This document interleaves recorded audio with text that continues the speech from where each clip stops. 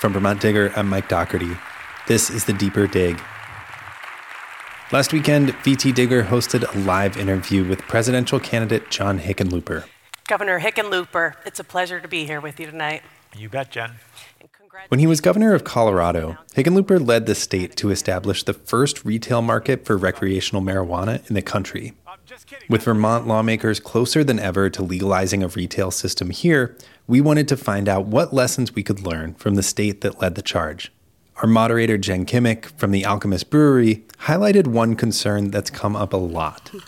Many Vermonters, including myself, want to see licensing preference given to existing small farmers in our state or young entrepreneurs. What things should we think about here in Vermont to keep out big business from coming into our state?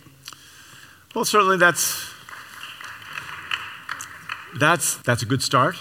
You know, one of the things that we made sure they couldn't do is we didn't let them vertically integrate when they came right out of the chute, just because that is another thing that will attract big businesses. Hickenlooper said it's one thing to prioritize small businesses, but it's more difficult to cap large ones. Big business somehow comes in, and we have this sense that everybody deserves a right to sell their business if they want to. And people feel very strongly. I think even in Vermont, you'll find out when you try to regulate the size of these businesses, that in and of itself limits someone's ability to sell it. And you're going to have to negotiate that yourself, because it is difficult to navigate how to protect and motivate small businesses. Craft breweries are the perfect case, right? I think we can provide incentives. We have a temporary reduction in the amount of taxes that small brewers pay compared to the giant brewers, right? I'm all for that. I think those kinds of incentives for small businesses that are actually creating jobs, make perfect sense. At times, Colorado has struggled to keep large companies from dominating its marijuana industry. Other states with dispensaries have too, like Maryland and California, and the most recent state to open recreational dispensaries, Massachusetts. It's kind of a two-pronged thing here in Massachusetts. When you go back to 2012, when we first started doing medical marijuana here, there was this weird system that got put into place where they set up nonprofits. There was kind of this almost strange, idealistic notion that people would not try to make money at the medical marijuana companies. And so all sorts of strange structures started happening then that people have exploited. And of course, many people are trying to make money at these businesses now. This is Beth Healy. She's a reporter with the Boston Globe's Spotlight team, which has been investigating the corporate structures behind the dispensary system in Massachusetts.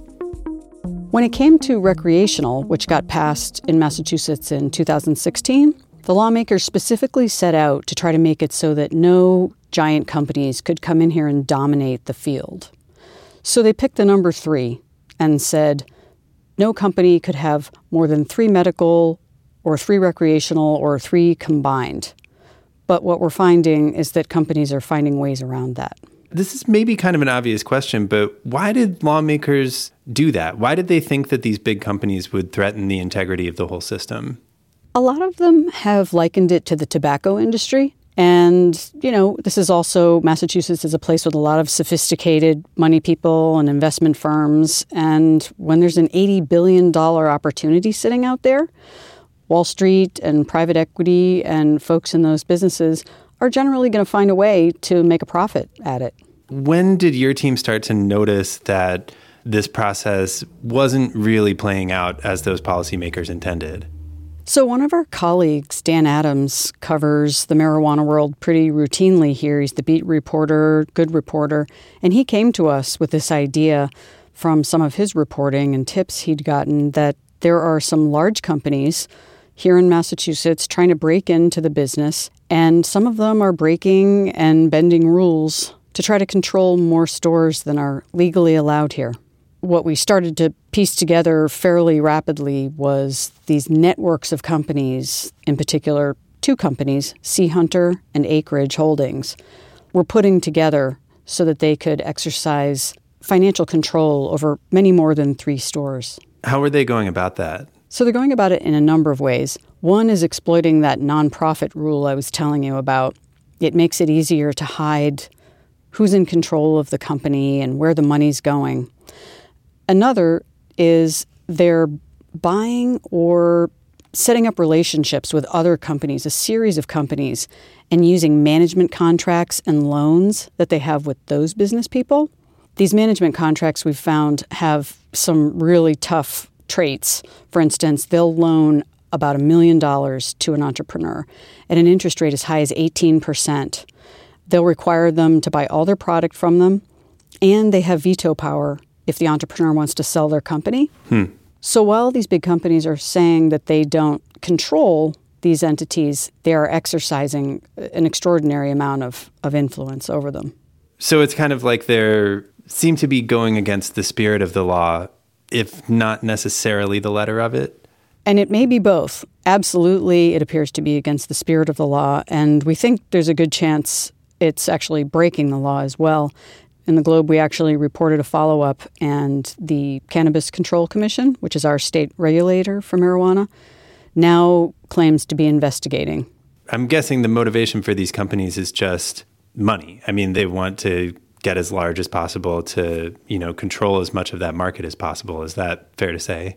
That would certainly seem to be what they tell investors. Now, of course, in this world, people also have a lot of stories to tell about, the healing qualities of marijuana and, various things that can help people with chronic illness. But in addition, when you read the investor pitches that they're showing folks when they're raising millions and millions of dollars, they talk about, controlling large numbers of licenses. So they're being pretty brazen about this. They might be breaking the law, but they are putting that information out there for people to see. It's pretty brazen when you look at the investor pitches. Now, when we talk to these companies, they back away from it a bit when they talk to us. For instance, the chief executive of Sea Hunter, Alex Coleman, said to us, well, in the early days of raising money, you don't pay a lot of attention to the nuance.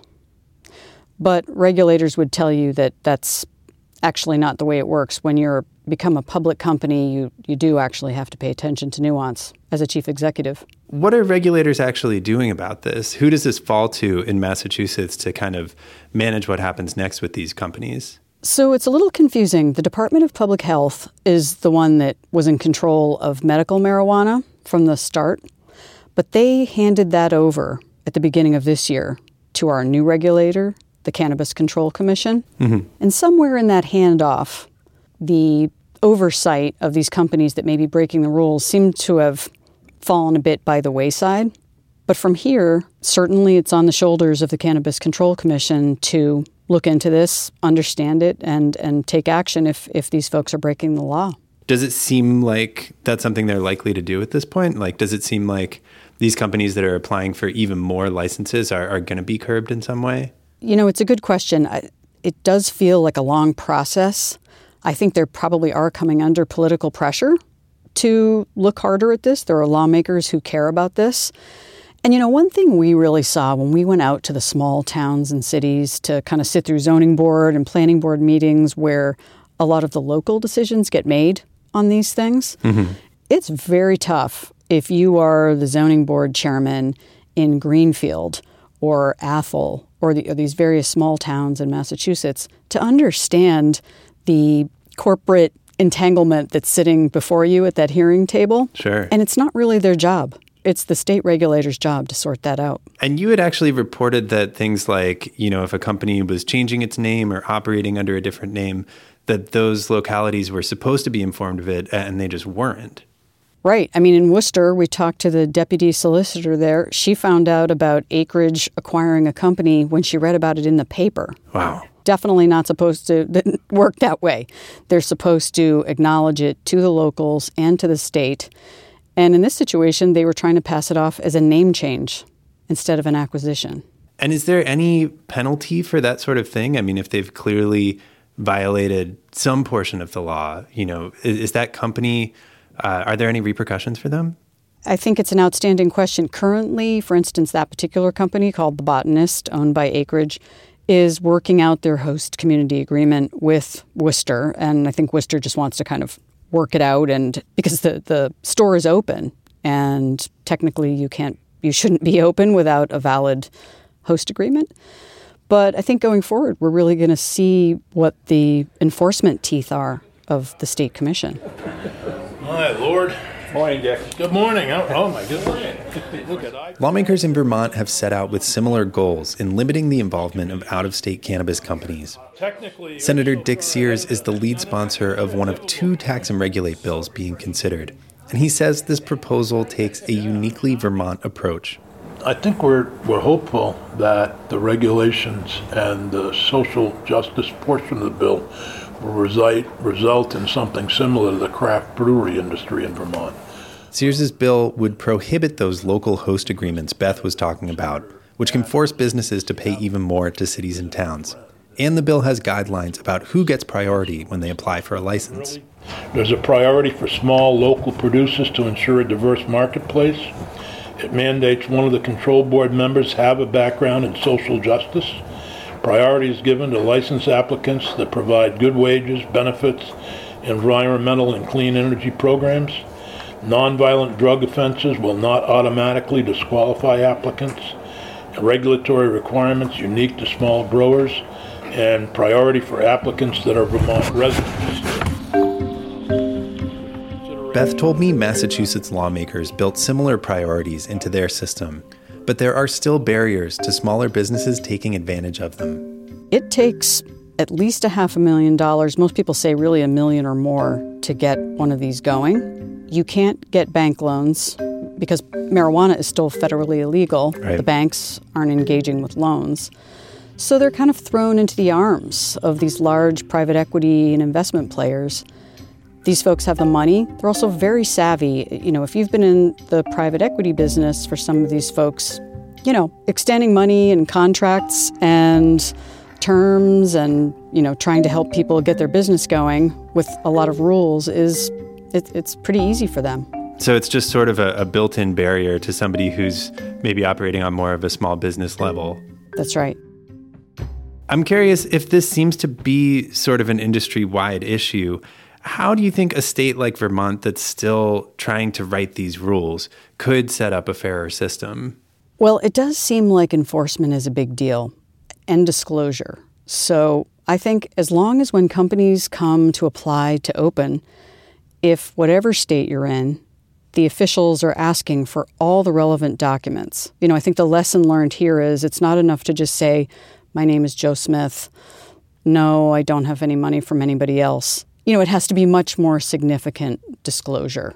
And I'm obviously shortening for you a bit what the application is here. Sure. But in particular, they need to ask for the management contract.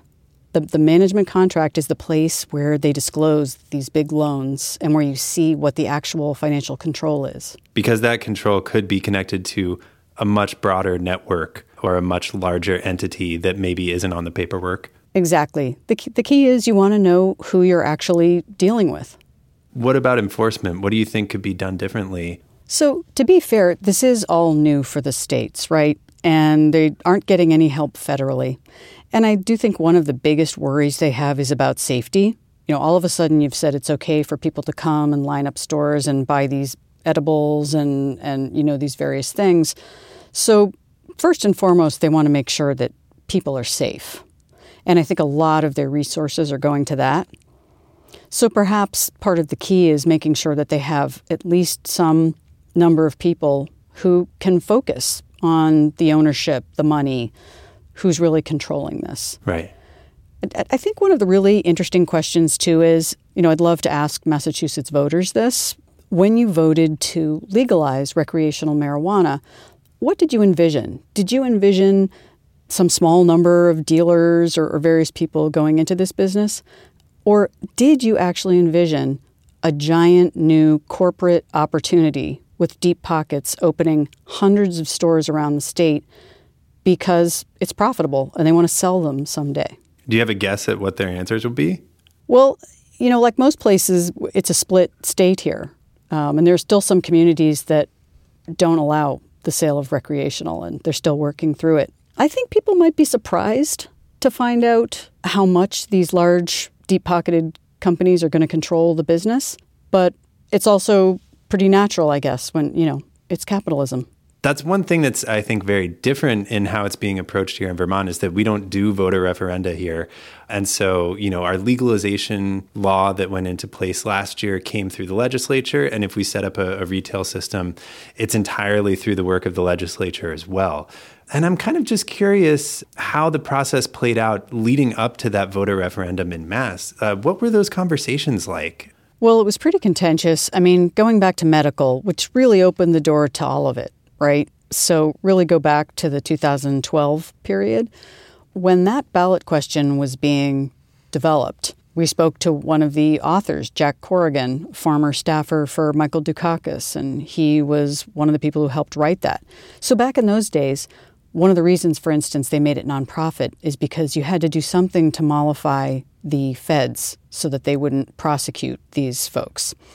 In addition, they thought by calling it nonprofit, they would make voters and lawmakers happier. There was something easier to swallow about suddenly allowing a formerly illegal drug to be sold at the retail level if they didn't think people were going to make money on it. So, frankly, we went into the ballot question with a few kind of flawed notions about how this whole thing would play out. And then by the time it came around to recreational, people were starting to catch on maybe to what was going on. And this is when you heard lawmakers start to say, well, it's really important that we don't let this become the next tobacco industry, that we don't let giant out-of-state investors come in and make money, when we really think that people of color and small businesses should have a chance to not just work in these businesses, but have ownership in them. And that's kind of what brought you to the system that is kind of being launched right now. That's right. I think a lot of people think there's an element of fairness and social equity that was supposed to be baked into this. And the commission is definitely making efforts and making public comments saying that they're very dedicated to this and they really want to work on it. But very few have gotten through the process. It's still very tough to get small businesses up and running, at least so far here in Massachusetts. For us as reporters, or even for those who are just kind of concerned Vermonters, do you have any tips for, as things progress here, what should we be on the lookout for? How do we go about figuring out what some of these structures are and who's behind them? So absolutely. You can look in all of your various public databases, whether it's your Secretary of State's office, any records you can get your hands on to learn about these folks. But in addition, I got to give a plug to my colleague, Todd Wallach, who's incredible with public records. And it was Todd's relentless pushing of the CCC and the DPH to give us records that we believe should be public, many of which they have withheld, that ultimately forced them to acknowledge that they were investigating this. So, cannot overstate the importance of pressing for public records, for the public good. I am curious, what happens next? You said that in this follow-up, you're seeing a little bit more information about how those regulators are investigating. What happens now? So we have a couple more stories coming, so keep an eye out for them. And we're going to be looking at the situation from a couple other angles, and we'll have some additional follow-ups as well. So more to come. Well, thanks so much, Beth, for your time. I really appreciate it. All right. Thanks a lot, Mike.